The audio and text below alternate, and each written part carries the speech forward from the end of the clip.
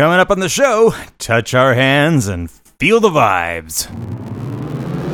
Welcome to the Magnificently Huge Podcast with your hosts, Eric Reed, Brian Kruger, and Chris Ryerson.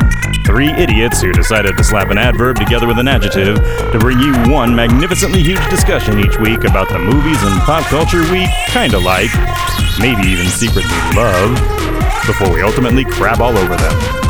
We're not here to save the world, we're just here to make it weirder, one podcast at a time. This is Magnificently Huge. Welcome everyone once again to the Magnificently Huge Podcast. My name is Brian, and this week I'll be joined by my friends Chris and Eric, and we're going to discuss, well, I'll tell you, we're going to discuss the 1988 Jeff Goldblum and Cyndi Lauper vehicle, Vibes. Truth of the matter is that when we were trying to pick this week's show, it was my turn, and I'm like, hey guys, what about this movie? And the other guys are like, no. And I'm like, well, what about this movie? And they're like, yeah. So we kind of fell back on one that's been sitting in our backlog for a while, and it's this one. Vibes is the kind of movie that time forgot. It's the kind of thing that, okay, so, you know, I'll say this again later, but it bears repeating. You know how they say they don't make them like they used to? Yes, they do. We just didn't preserve the bad ones, or the mediocre ones, really. They preserved the good ones, and so everybody remembers all the good stuff, because that sticks around, but there's a whole lot of chaff that gets separated from the wheat, and Vibes is kind of in that. We'll talk about it. Anyway, as always, the podcast. Please help us spread the podcast. Share it on your social media feeds. Subscribe to the podcast. Rate it on iTunes, and if you want to reach out to us, go to our website, maghuge.com, maghuge.com. You can find all our old episodes there, but you can also find links to hit us up on Twitter. We're at maghuge. You can find our Facebook, our Instagram, and you can find a link to email us, magnificentlyhuge@gmail.com. All right, let's get vibing. And we're back. Welcome we're to back. The sultry sounds of the Magnificently Huge Podcast. What's up, fellas? Hey there, Sheila. She's out. That's what's not up. She's out on the Pacific Coast Highway, and she's getting over a breakup, and she'd like to hear a little song that'll help heal her heart. Yeah, baby love. Oh my God. Yeah, Magnet and Steel. Doom, boom, boom, boom. Yeah. Hi, fellas. Hey, everybody. Give me your leather. Take from me my lace. I don't know that we're ever going to stop this. Yeah. No, we'll just I'm just going to wait now. Yeah.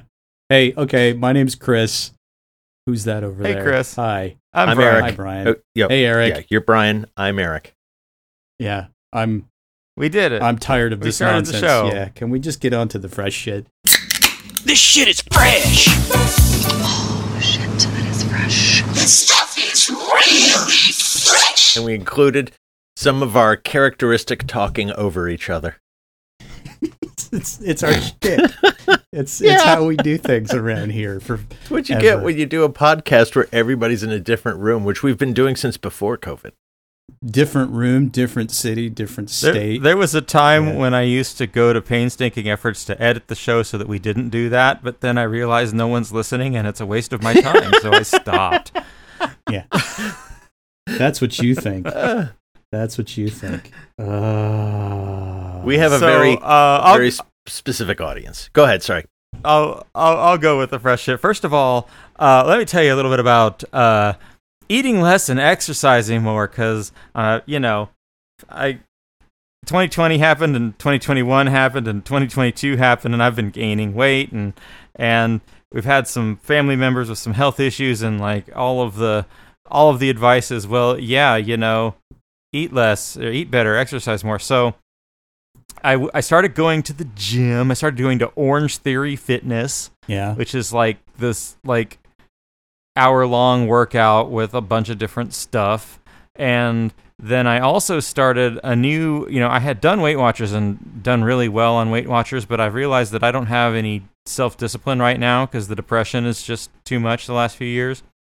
So I decided to go on, what's a program where I don't have to think about what to eat or police myself? And we ended up trying Jenny Craig. Have you ever seen what Jenny Craig is like? Yeah. I've seen the commercials, but that's about it. So I mean, the appeal is you just buy the food from them and they plan it out for you. But the reality is, first of all, yeah, it's working and I'm losing weight because my calorie count is way down. But this is basically the Circle K diet. Okay, this is like Circle Craig, and what that means is like everything is frozen food and it's small portions, and like it's frozen burritos and frozen pastas and like normal ass frozen food. And I've been eating like healthier, fresh, low carb food for years, and this is weird. I mean, the whole thing with dieting and exercise, I mean, it's you literally just have to excise all of the joy out of your life in order to make that sort of thing work 100%. That's been my experience. I've always felt that if you knew that you had a very sort of non-addictive personality and $10,000, you could lose a lot of weight just on cocaine. I mean, you could just do blow for like a month or two and come out of it like, oh, I'm skinny. That would work. Yeah. But then your heart would thank you for it years down the road. So, well, that's the thing. But, non-addictive personality. You got to stop once you're at your target weight. Mm-hmm. Yeah. So, I mean, I'm getting off of this Jenny Craig as soon as I get my weight under control. But the exercise thing is actually working out really well, and I recommend it.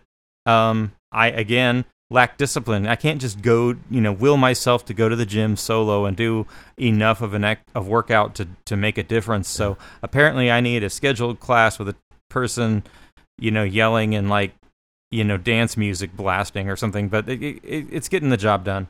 So recommended. Workouts won't get you thin. They get you healthy, but that's all correct. Like diet and genes, I mean, that's why, I mean, like I do rowing. We have a rowing machine, and I fucking love it because it's actually fun. But that's not gonna make any dent. The only thing that's gonna make a dent is not eating donuts.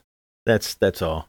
I mean, yeah, the diet really is the thing about losing weight.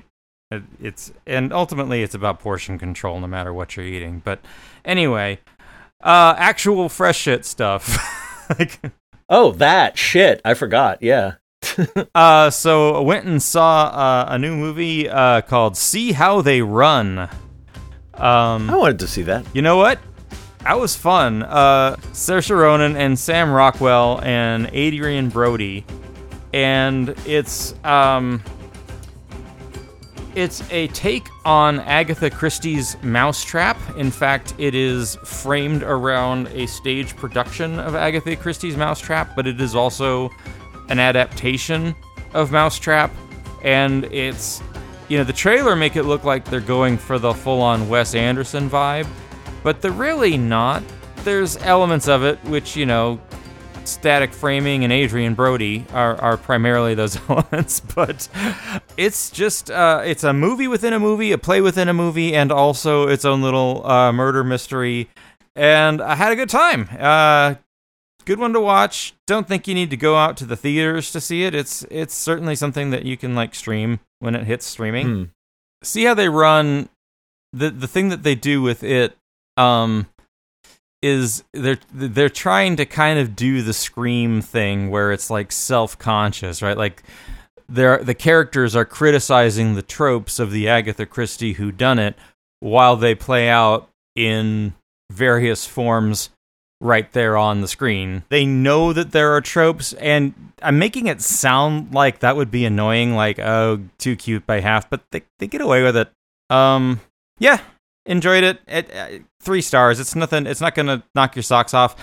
And I guess I would contrast that with the trailer for Glass Onion, which is the next the next Knives Out movie with Benoit Blanc, or whatever. Yeah.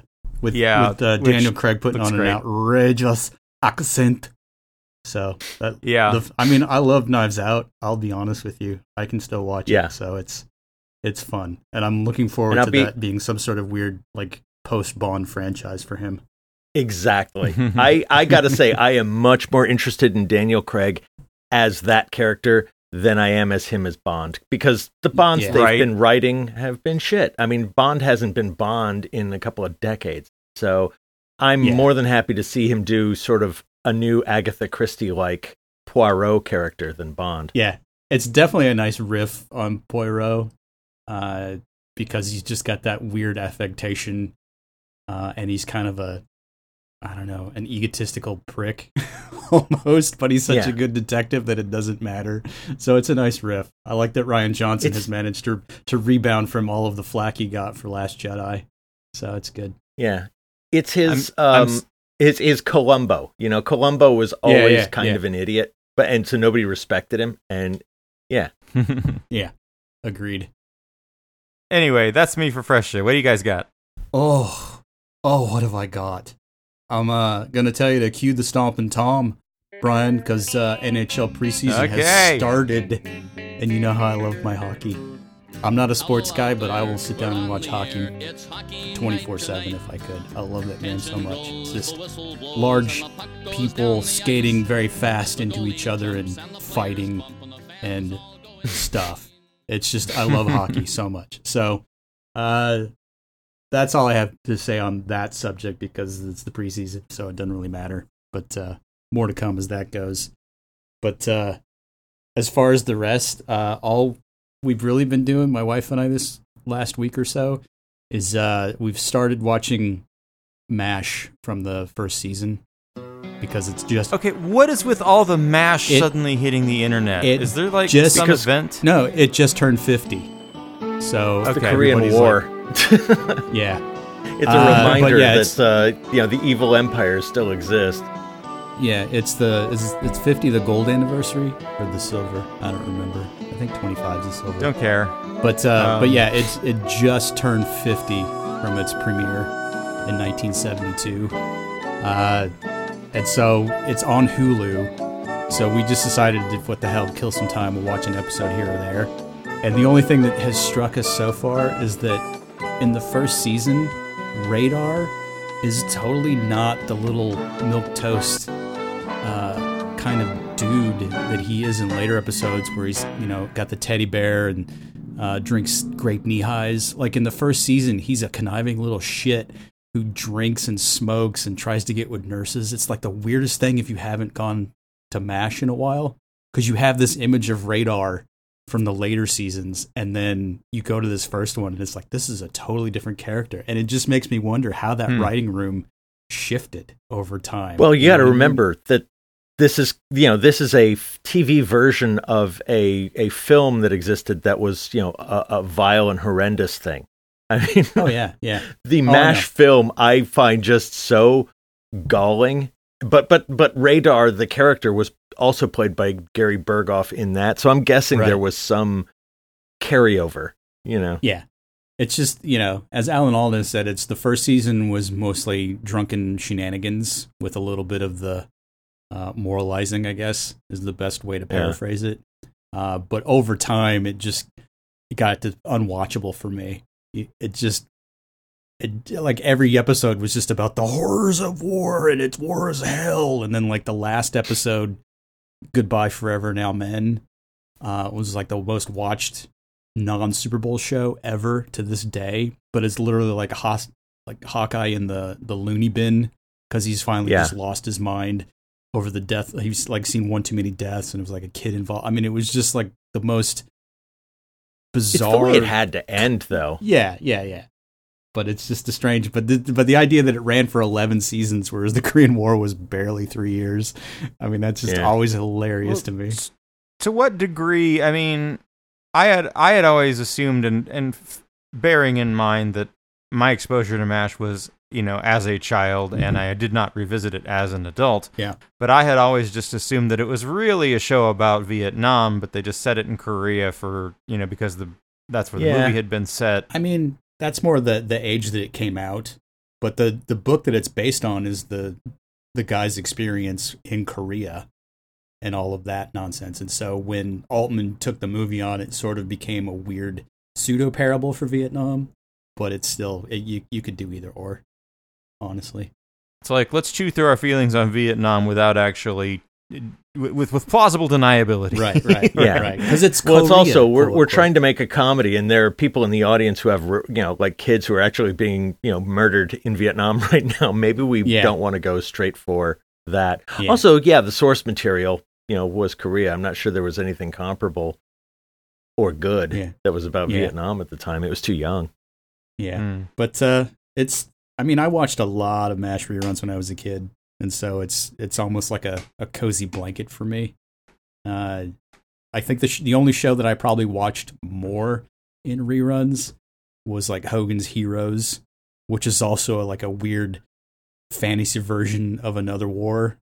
And so it's like my childhood is very tainted with these weird pseudo histories, docudramas or whatever, but it's like played off as comedy. So there's an interesting through line between those two things that Alan Alda, I guess, when he agreed to do MASH, one of the requirements was every episode have blood in it, just to remind people that, this is a real war with real death.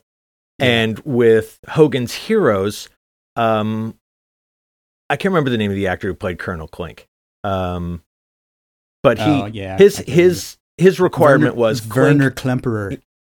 Thank you, Werner Klemperer. Yes. His requirement was Klink is never right and is never smart. It's like you can never in any way nice guy the main antagonist Nazi.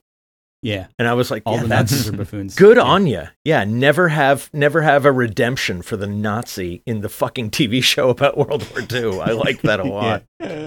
So it's interesting. Chris, I'm interested in the things you said about it being kind of a warm blanket and also the differences between the season one and the others, because my recollections of MASH, even at the time, were basically that every episode was interchangeable, right? Like, they all had kind of the same tone, and they all had kind of the same events, and I guess I never felt I wasn't following it, so maybe I was too young to get it. They're standalone episodes, and it's just basically about the crazy eccentric surgeons who were conscripted into the army for the war effort, who really don't want to be there. So it's just all of the seriousness with which they take their duties as surgeons, but when they're not doing that, they're just fuck all. The army can suck it. I mean, that's literally the vibe. So it's just this weird balance between being very serious in the medical work, but being just completely, against any sort of authority in the rest of it,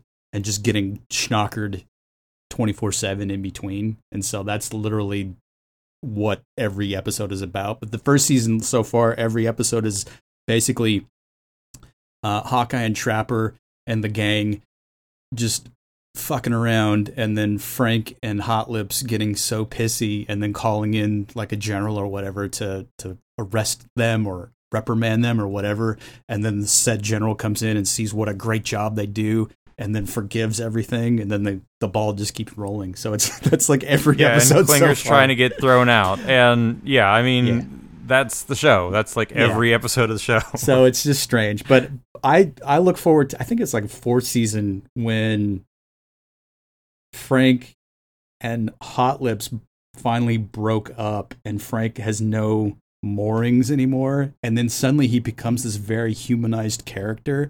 As a child, I remember watching it and just thinking what a weird shift that was, because forever you're set to not like Frank, just period, because he's Frank. But then suddenly he is no longer seeing Margaret, and then you kind of get the idea that was a very codependent, toxic relationship, and so suddenly Frank becomes this like regular guy. And I just remember as a kid, my mind just getting exploded by that idea. It's like, you can do that? You can literally just change a character like that and make them nice? And it just like blew my mind as a kid. So yeah, it was good. But I think my favorite thing about MASH is that no character was safe. Like, you just like they kill Henry when he goes home. Like the start of the season where Trapper gets sent home, but Hawkeye was in Seoul or Tokyo or whatever, and he comes back, and then like that whole episode is him chasing Trapper to say goodbye, and then meeting BJ instead, and that whole thing. And that was always a fun episode for me, is kind of the weird transition. So like I said, MASH was like a giant cozy blanket for me, and this is like revisiting an old friend almost. But I don't know how far we're gonna get, but it is what it is. If you like MASH, watch it. If you don't like MASH, watching MASH is painless. Pretty much. I see what you did there. So yeah. Eric, you got any fresh shit? Seriously. Yeah, I got some. So let's see. We've got the series finale of Better Call Saul. I don't know if either of you've been watching any of that, but nope. I've been hearing a lot of people being really jazzed about the final scenes. Yeah. I've never approached Gilligan's Island stuff. Vince Gilligan. So. Oh yeah. No, it's oh wow, okay. Better Call Saul. And so yeah, it's the whole show has basically been sort of a prequel to Breaking Bad. And they give you, they give you everything you need to know about how Saul Goodman became Saul Goodman. But they also had this this story device they did where the beginning of every season there was like a black and white, like 5-minute bit on where Saul is now. And he's somewhere in the Midwest working at a Cinnabon in basically sort of the criminal version of the witness protection, hiding people. Thank you. Yeah. Witness protection, only it's not FBI. It's something you pay to do so you don't have to go to prison. And so it would show like, okay, this is where he's now and everything kind of sucks. And then they would give you in color the story of what happened. The last 3 episodes of the season are in black and white to show you like now that you know all of that, here's what's happened to it. And I was like, I'm not into this. I like knowing where everything came from, but suddenly I'm watching a different show that I'm not interested in. Yeah. Like, and the present is in black and white, and the past is in color. Yeah, which is sort of the opposite of the usual visual language. Yeah, right. Yeah, and the thing is, yeah. So he has hijinks in black and white, and it explains what ultimately happens to Saul, and it's like I get that. I get that you can't just leave. If the whole show had been the color sections, and it ended with him in a gaudy house with a gaudy office going, who's my next client? That would have been unsatisfying because everybody wants him to either, get his comeuppance or redeem himself. So I guess they probably knew they were going to do this. It's just, it felt, I'm sure other people will like it. Let's put it that way. Yeah. I don't care. Yeah. I don't need people to redeem themselves, but that's more, a reflection on me. And what a shithead I am. Eric's like, it's not violent, so I'm out. I like watching things. I like going on YouTube and like looking for fight scenes with Jason Statham where he kills people with a fork. Because to me that's entertaining. I don't need to know why, and I don't need him to go to jail for it. Well, that's also sort of the fine line for like prequel stories like that, because ultimately there are no stakes if you've seen the original source material. So it's sort of, I've never been able to figure out why people enjoy watching them so much, because it's sort of like, we know it's going to happen, So at a certain level, it's just because kind of in my opinion, nobody watches a sequel because they want to see something new. In fact, they watch it very specifically because they do not want to see anything new. They want the same old shit they got before. They're going to McDonald's to get the same thing they've had all their lives. This is, that's what this is. Doing a prequel is basically just a tool for giving people the same old shit, I think. Yeah. Well, just with a different flavor, I guess. But it's just always annoying to me. An excuse. Yeah. So, I mean, I don't care. Like, if we get like a John Wick prequel when he's like in junior high learning how to be a fucking assassin, I mean, who's going to give a shit? God damn it. God damn it. They're going to do it. Fuck. Just because he said that? Yeah. Young Wick. No, just because eventually Keanu ages out and they're going to find some young guy and it'll be like John Wick, the beginning. Yeah. Yeah. Oh God. Like the only time that I'm into it if you can find a young person who does a funny impression of him, I think that would be kind of hysterical. But I don't care. But the reason they would do it is the same thing. They just want to give you the same old shit.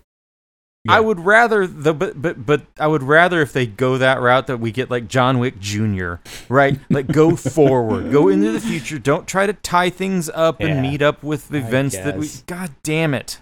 You think that would be less revolting, his child, than the prequel where he is a child? You don't think they're equally pretty fucking bad? Well, I mean, do the prequel, and then what sets him off is that some bullies kill his goldfish or something. Like that would be the impetus. No, what sets him off is you killed my dad, John Wick. But anyway. But whatever. Yeah, the only time that any sort of prequel shit has ever really worked consistently for me was in Austin Powers Goldmember, when you get the flashbacks of young Austin and young Dr. Evil and young Number 2. Like, there's no sense to it. They just decided they'd make them all go to the same fucking school, and they don't really make any sense of it. It's just there to be a joke, but it still works for me. So that's the only time that's ever been a thing where I'm like, okay, whatever. But it's only like 5 minutes, so that's why I think. All right. So anyway, Better Call Saul. It's a great way to not take a risk, basically. Right. A great way to not take a risk in an industry where your actors age out. Mm-hmm. But but that's not what's going on here. They prequeled because it wasn't just Saul's background they needed to establish. There was a bunch of stuff with the show, and I guess they're looking at making a third one. I don't know. We shall see. Everybody likes trilogies. Cut your losses, Jesus. Okay. Yeah. What else you got, Eric? Another show that had its season finale, but not a series finale. Hacks. I highly recommend this show, Hacks. I didn't like the second season as much. The first season. Yeah, I didn't like the Gene second Smart season as much. And Lorraine Newman's daughter, whose name I totally do not know. And, Hannah Einbinder. Thank you. She's her writer. She's Gene Smart's character's writer as they try and establish her new material as she leaves Vegas. Yeah, I mean it's basically another amazing Mrs. Maisel kind of thing, except this is more, I think, real in that she bombs a lot. She has a lot of material that just goes sideways on her. She has a lot of gigs that fuck up completely. There's a great episode with her on a lesbian cruise. She thought it was a gay cruise. She was like, "These are my people," and finds out it's a lesbian cruise and says, "Oh, I'm fucked." Yeah. But then they love her until they don't love her, and then they hate her. Yeah. Yes.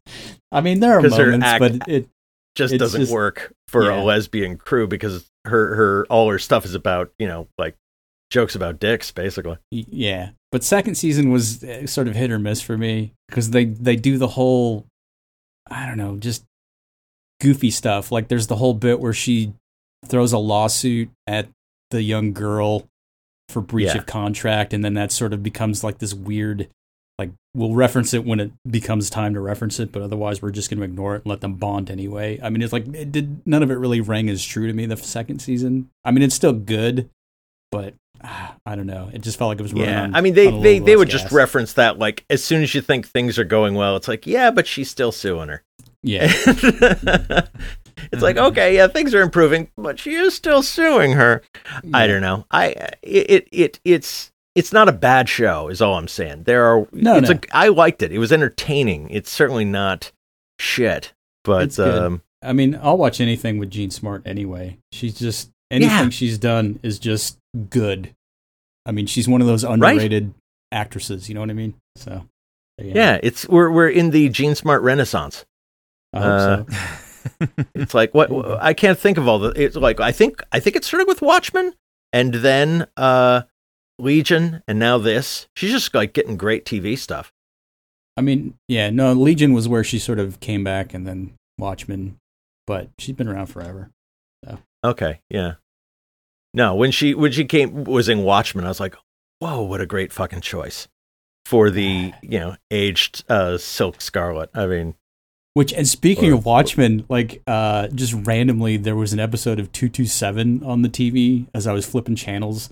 And speaking of Watchmen, 227, and what the fuck? Regina King played the daughter on 227, and I'm like, holy fuck! It's like she's been acting since she was a child.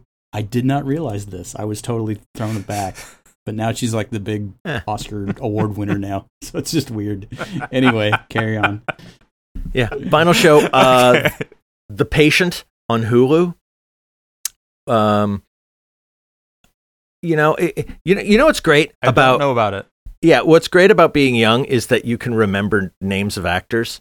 But of course, the nice thing about the age we live in is that I can sort of vamp for a moment or two while I look it up on my tablet. Here we go. It's really effective. Yeah. Okay. Don't draw attention to it. A therapist gets a patient who is a serial killer, and the serial killer kidnaps him so that they can have sessions at the serial killer's home, and he can be more honest with him because, of course... Who are the stars in this? Yeah, I've seen the trailer. Well, it's a good thing you ask, because I know this. It's Steve Carell and Domhnall Gleeson. Oh, and I didn't know Domhnall Gleeson is the son of that big fat guy who's in all this stuff. Brendan Gleeson. Yeah, thank you. Yeah. Mad Moody or whatever his name is in Harry Potter. Right. And that he's in charge of one of those Star Destroyers in one of the Star Wars movies, and him and his son end up screaming at each other about when they should be launching TIE fighters. I'm like, oh, okay. So they have this interesting relationship where he's got him chained up in his basement and brings him food from the he's one of those restaurant health safety people, so he's always going to different restaurants and bringing home food from them for him to have. It's a half hour. So that's the problem. My problem with the show in the basement is eating better than Jenny Craig. Okay. Yeah. Anyway. And I'm like, I want to get behind this show, but it's like each episode is a half hour long. This is a show that should be, a standard hour, but no, it wraps up so goddamn fast. See, that you're actually making it more appealing to me because it's so much more approachable to just like jump in for a half hour of something. Okay, maybe this is for you then. Yeah. So he's locked up in his basement. It turns out that this is the guy's mother's home, and she knows about all this. And I'm suspecting that this shrink is basically going to use his powers of shrinkiness to turn these people against each other so he can get free. I don't know. I think that would be the best way for this show. I don't want him to actually try and fix the serial killer. Get the screenwriter over here making suggestions about the narrative flow. Wink, wink. There you go. Yeah. Okay. It would be a lot more interesting than, I'm really trying to help you, man. I tire of the Stockholm syndrome as a plot device. What if the guy turns out to be a young John Wick? Would that blow your mind or what? It would blow. So this is. No, in the prequel, Brendan Gleeson plays the father of Domhnall's character and kidnaps a shrink. Yeah. Oh, sorry. Yeah. Anyway. Yeah, no, I think that might work. Anyway, yeah, I'm not sure where this is going. It's getting a lot of buzz, a lot of jazz. People are talking. Maybe you like it. You could do worse. That's kind of what we do on the show. Here's some things you watch. Maybe you'll like it. Yeah. See, this is like, I think Hacks was better in that I was much more entertained. This, I'm just like, I keep watching it going, and the fact that it's a half hour long doesn't help because every episode ends with, I don't know if I like this or not. I don't hate it. I hate those shows. It's like, well, I'm going to keep watching because I'm invested now, but damn it, something better happen. I'm waiting for it to either really wow me or really offend me, Yeah. Whichever comes one of the two. Okay. Right. But so far, neither. Good luck. Okay. Yeah. All right. Oh, I saw this thing, Brian, on Amazon. I just want to bring this up. Sort of a fresh hit, but it's games. And this really astonished me. The Super Console X3 Plus video game console. Built-in 114,000 games. From, like the shit you'd expect, 2600. Some kind NES, of an emulator machine. Yeah. Okay. It's done. It's an Android 9 box basically, but it also has like Sega Saturn, Sega CD, like every old N64 shit that they used to say will never be emulated. And I'm like, this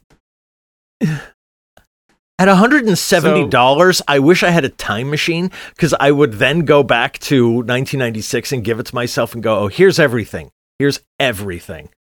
Right now, I could give a fuck less, but it's like, it's amazing that just the amount of money.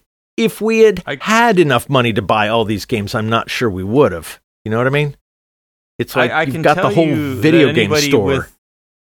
With an Xbox Series S or X can basically have that experience if they bother to go onto their Microsoft account and say, oh yeah, put me in the free developer program so I can put my console in developer mode, and then suddenly you can install all those emulators on those.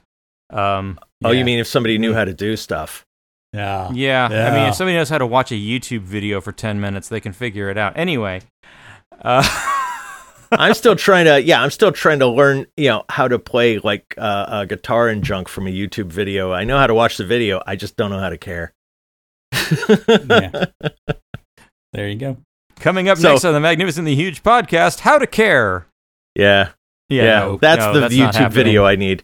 Yeah. Hey. Oh, that's meta. A YouTube video on how to watch a YouTube video and give a shit. That's gonna be my jam. I saw it on anyway, TikTok. I saw that and I was just astonished that the Chinese have figured out something to really get like Gen X money. But as you say, it's just an emulator. Yeah, your computer I was still can impressed do it too, folks. I was still impressed that somebody can emulate, like Nintendo 64 everything. Games. Yeah. Right? All right, let's get on with the show. Seriously. So this week, a movie that has been kind of kicking around in the backlog of maybe we'll do a show about that movies. So let's get it over with. Yeah, really, like a Band-Aid. Right until this moment, I did not know which show we were going to do. Well, you were also the man. At a time, I was like, I'm going to wait for somebody to tell me what this week's goddamn show is again. But a little behind the scenes, you're also the guy like 5 minutes before recording, like sends out the Slack message, like, "What's today's topic again?" Yeah.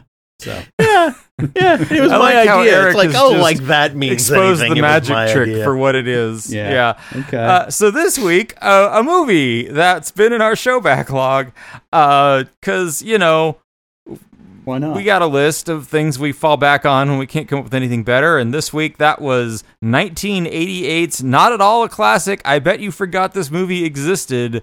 Vibes. Yeah, I think the only people who went to the theater and Cyndi Lauper. Yeah, the only people who went to the theater to see this were Cyndi Lauper fans who were like, "Oh, she's in the movie," right. But otherwise, no one remembers this. Nobody knows this movie. It was the kind of thing that just sat on a video store shelf back in the day when there were video stores. Yeah.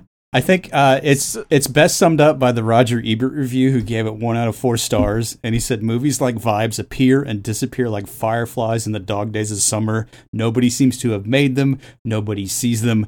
Nobody remembers them. He just wrote that out and boom, he savaged it. And that's about as succinct as I can make it for this movie. So holding a staggering 13% on Rotten Tomatoes. Yeah. Which, I mean, there's a lot of bad movies out there that do a lot better than 13%. That is universal hatred. Well, tell the audience. I think today I'm going to be this film's defender, because I don't think it's a great film. I don't think it's a very good film. But given its place in sort of late 80s culture, it's just about right, I mean, it's about what you would expect. Exactly what you get. Yeah. So you get a decent Jeff Goldblum experience. You get a decent first outing by a pop star, and I still maintain that this performance by Cyndi Lauper is better than any film performance ever given by Madonna, her peer. I'll give you that.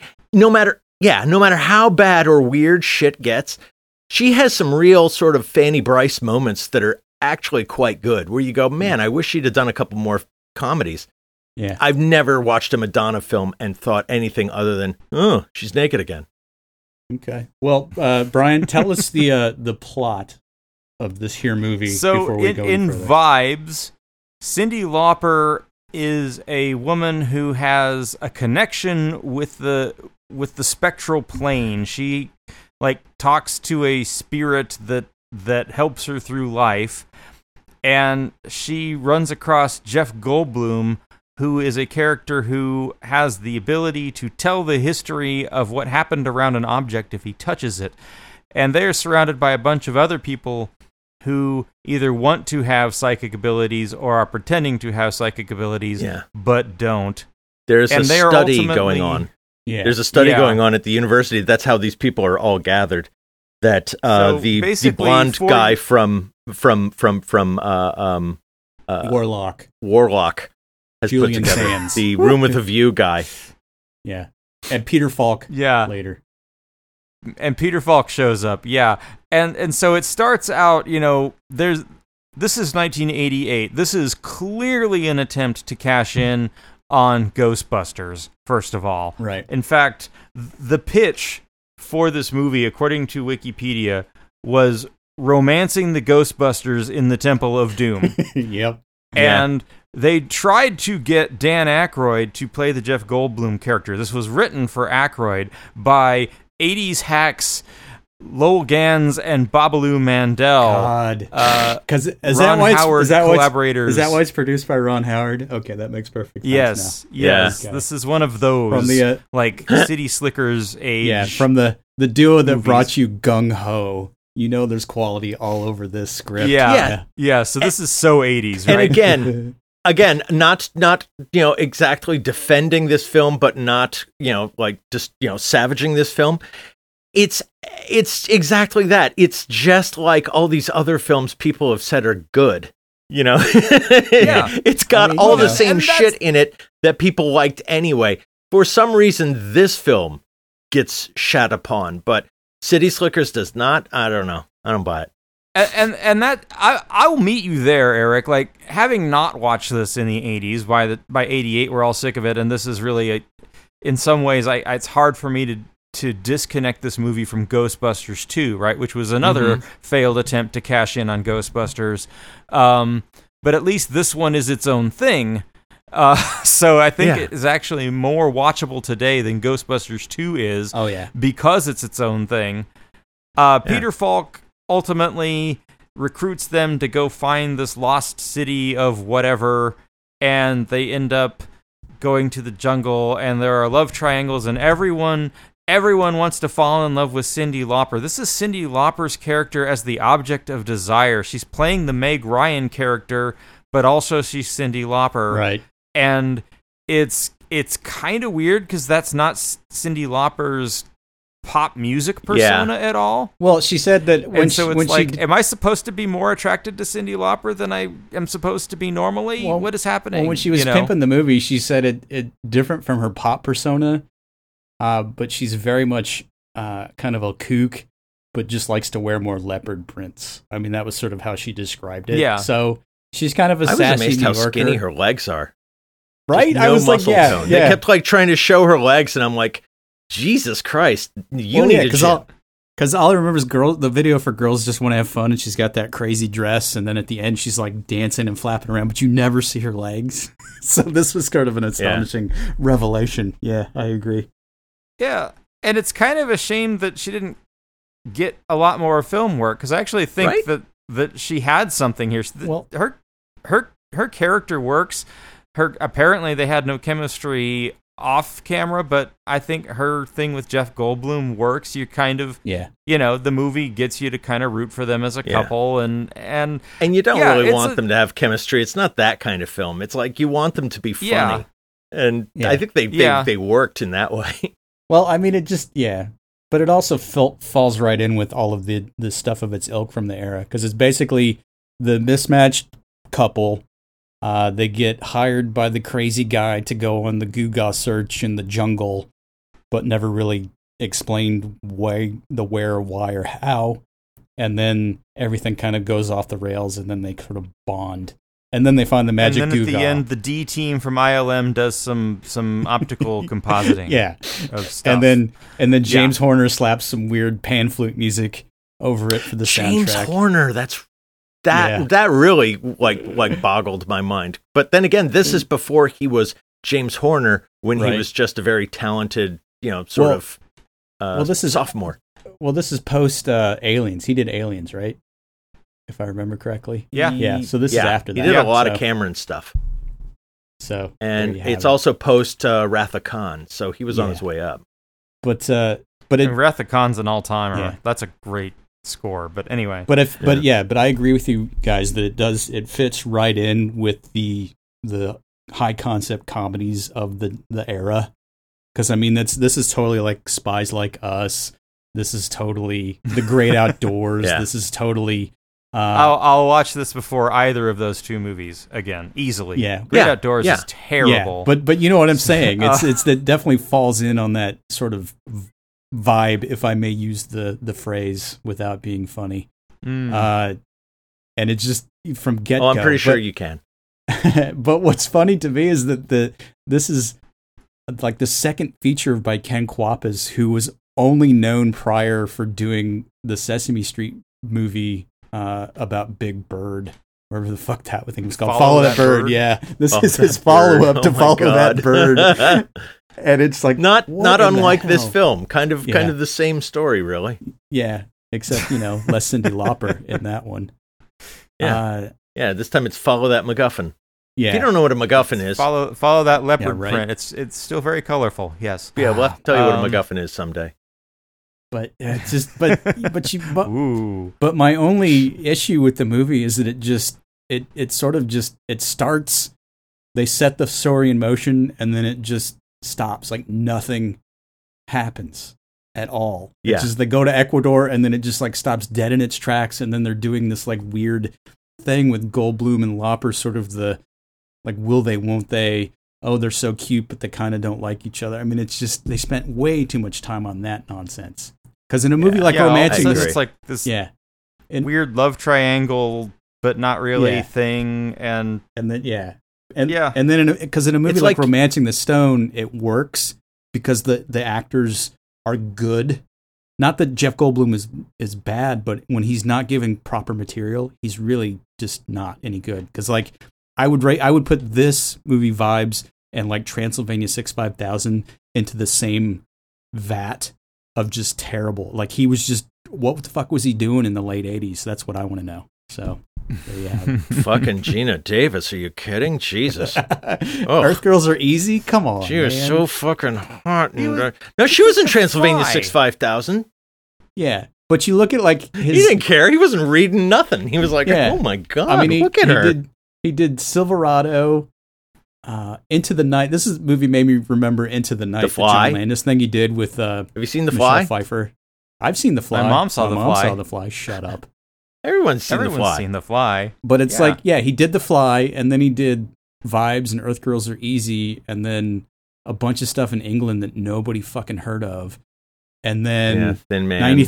And then 93 comes back with Jurassic Park, and then it was sort of like everybody remembered who Goldblum was. It was just, he's got such a weird career. But Lauper, man, I don't know why she got so, like, I don't know, pushed off to the side. Savaged. From this. Yeah, because it's sort of like she could have gone on to do anything else. Yeah, that's the most interesting thing about this movie for me, is it's actually pretty standard for its age. Mm-hmm. There is nothing really that offensive. It's just her first time out, and so let's rip on her. No, it's no better or worse than anything else. I don't see why. Maybe she after all the heat from this, she said, "Fuck you, I'm not doing this ever again." Right. I think the reason is that this movie bombed. Oh yeah. I mean, it had an $18 million budget and made less than $2 million. Yeah. Right. In box office receipts. So tankety-tanked. There's probably just hey, Cyndi Lauper does not put butts in seats, so we're done here. Can't open a movie. Well, I mean, let's be real. She wasn't doing it any favors with that theme song. I'm just going to put that out there, because you go from something like The Goonies Are Good Enough to this, where the where the chorus is, "I've got a hole in my heart. It goes all the way to China." I mean, that's the phrase that's going to get repeated over and over. It did get radio play, didn't it? It did, yeah. You heard that song. But so did Spies Like Us. I mean, shit. They would have recorded anybody. Well, Paul McCartney. Yeah, they would have recorded anything with anybody for a movie soundtrack, and it would have hit the airwaves. I think the proper comparison, though, again, is Madonna. Her debut was really, I mean, she was in a movie or two before, but Desperately Seeking Susan is what put her on the movie map. And she had a hit song. And like people were like, oh shit, people want to see Madonna in a movie and she'll give us a hit soundtrack. Let's try this again.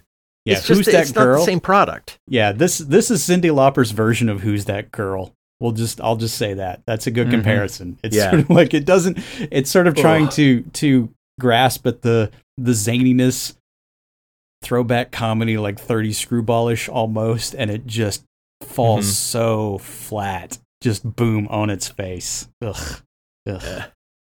But it's just the idea that Madonna went on to not only make more movies, she's directing her biopic, her own biopic. Well, I mean the level of chutzpah at work here, it's going to be astonishing. Well, I mean, Lauper went on to do a lot of theater, like Broadway stuff. She's had success there, and she was on stuff like Will and Grace later, and she actually holds her own on that as like a nemesis for Karen, I guess, the Megan Mullally character. I remember that vaguely. And so when she's on screen or on stage doing stuff, she's just very good. She's just not serviced well by any of this material vibes. It's just, it's just a big empty for me. It's hard to explain. Well, I mean, come on, it's a Babaloo Mandell. Yeah. But it's weird when like the faces show up, because you get like Steve Buscemi in a very small role as like her just gross slimeball ex-boyfriend. And he's like using her for knowledge to bet on winning horses at the track and stuff like that. And then it's just so weird. And then like Elizabeth Pena shows up briefly, like she was in a bunch of stuff, and then later did the voice of the secretary in The Incredibles, whatever her name was. Eric's recommendation for her Lone Star. Everyone should see Lone Star. Oh, right. Yeah. So yeah, it's just weird. And then Julian Sands, and then the guy named Googie Gress is the weird douchebag pseudo psychic. It's like I saw his name come up, like Googie Gress. That is your stage name? That's amazing. Yeah, sir. And he had work. You look at his IMDb page. He made his car payments off of everything in the 80s. Oh man, good stuff. So I actually think, Eric, we're not misaligned here. I think I'm with you on this. The way I'd put it though is like when people look back with nostalgia glasses at the 80s and they're just like, man, they don't make them like they used to. Yes, they do. Here's the thing. We didn't preserve the bad ones. Okay, you're only remembering the stuff that rose to the top. This is a time capsule. This is like exactly. Here's what mediocre was like in the late 80s. So if you really want a sense of the true 1980s mediocrity, this is a great example of that. Yeah. Right? Well, I mean, this one still managed to get a Blu-ray release though, like 2 years ago. So what doesn't? They're still trying. I mean, who watches Blu-ray anymore? Yeah. It'll be like the Kids Involved brain candy. It finally wins the profit margin, and then shit goes to garage. I think the thing is, a lot of people, they say things like, "Boy, that the 80s, that was this great age," or the 70s was this great time. The 50s was whatever they're talking about. It's always that period of time when they were in their 20s. Yeah. So I think the moral of the story is there is no decade that's better than another. Being young is better than being old. That's the only story. That's the only lesson to be taken. I'm going to go out on a limb and say that the 2020, well, really from about 2015 to whenever this fucking ends, is worse than all of the rest. I mean, but it's better to be in your 20s and like have the hope of getting laid rather than, the knowledge of impending death. or, like being in your 30s and going, where'd all this debt come from? It's, well, yeah. Your 20s are pretty much where shit's good. Just try and die then. That's all I can say. What were we talking about? But to bring it back to the movie vibes, if we may. Oh, yes. It astonishes me that it was such a stillbirth. Because it's just, it's obviously got some studio push. You'd think they'd make a big deal out of Cyndi Lauper's screen debut. But movies like Short Circuit 2 bested it at the box office. Movies like Police Academy 5 bested it. Johnny Be Good. Were these movies out at the same time or same year? Same year. And so it's just a weird deal. Like Big Top Pee-wee. Not hard to understand. Yeah. Again, all sequels, all delivering what people think they already like. It's that's my issue with sequels is you're never going to get anything new. You're going to get the same shit served over and over again. Well, and if you have like a new concept or a new film or just something nobody has ever seen before, good luck. I think Police Academy 5 is going to do much better than that. Yeah. Well, I think the only thing that I can really say that would put this into perspective is the fact that Caddyshack 2 made more money than Vibes. Oh, that is embarrassing. By like tenfold. It made like tenfold more than... very bad, yes. So that'll kind of give you a perspective on where things were in 1988 for those types of comedies. So Caddyshack 2. It's like a fever dream. I feel like I had bad acid and saw that. That is like astonishingly horrible. Yeah. It's terrible. Anyway. Yeah. I think Hot to Trot also made more money. The Talking Horse movie with Bobcat Goldthwait. I mean, a lot of stuff made more money than Vibes, which is just astonishing to me. Was this thing just released like in October or something? Was it just dumped in like the worst possible No, it came out place? in like August. So the Dog Days of Summer, they just dumped it like, right around the early days of August, and it just went nowhere. It just fizzled like a summer movie that's not going to compete. I mean, I wonder actually if it was something that one studio head was shepherding, he got fired, and then the new guy had to release it because they would always tank whatever the last guy was working on. Yeah, it's like I don't know. Like if at some point they said, no, you don't get your effects budget and just tie this thing up. Yeah. No, there's really no excuse. Here's what this movie was up against when it came out. I pulled this up. It was the Blob remake. Oh, God. Something called The Rescue, don't care. Mm-hmm. Clean and Sober, Michael Keaton going dramatic. Oh, yeah. That was his audition The Last for Batman. Temptation of Christ. Oh, God. And Mac and Me, probably its tightest competition. Mac and Me probably blew it out of the water. For an audience. Yeah. Tucker, The Man in His Dream, and Young Guns. That's what came out the week Vibes came out. Oh, it got buried by Young Guns then. Yeah. Okay. I guess. I mean, before that, it was up against like The New Adventures of Pippi Longstocking and Caddyshack 2. Yeah, no. Oh, God. I don't know why it died. Jesus. I mean, yeah. I don't remember any of that from 1988. I must have just blocked it because there was just nothing to go see. By 88, we were like, seniors in high school and we were dating and shit. So we weren't as tuned in. Still went to the movies. I mean, Jesus. But right, but you went to the movies with a date, and were you paying attention to anyway? I mean, it depends on the movie. Like if I went and saw Vibes, no, that'd have been a total like Mac in the back row kind of a thing. See, there you go. Yeah. So anyway, Vibes. I mean, it's a movie. You can watch it. I think it was what service is it on right now? Like Amazon or something. Prime, I don't know. Yeah. I saw it on Prime. Yeah. So if you've got Amazon Prime, and of course you do. I mean, and you want to see what 80s mediocrity looks like, check out Vibes. Yeah. I think if you want to see what Jeff Goldblum mediocrity is like, then you watch Vibes, Transylvania 65000, and Earth Girls Are Easy, all from around the same era. And you'll see 2/3 of which have the gorgeous Gina Davis. Oh. There's this one Gina Davis movie called Tootsie. There's some other people in it, but there's this Gina Davis movie Tootsie, where she is just so fucking fine. All right, guys, that's the show. If you like the podcast, please subscribe, share it on our social media feeds. Check us out on maghuge.com, maghuge.com. There's where you'll find links to contact us if you want to. Tell us about how hot Gina Davis is. You can hit us up on Twitter. We're at maghuge. You can find our Facebook or our Instagram with the Magnificently Huge Podcast. And you can always email us, magnificentlyhuge@gmail.com. Tune in next week for another show. Yeah, maybe. Yeah. And that's how I got to go to the prom with Gina Davis. But you probably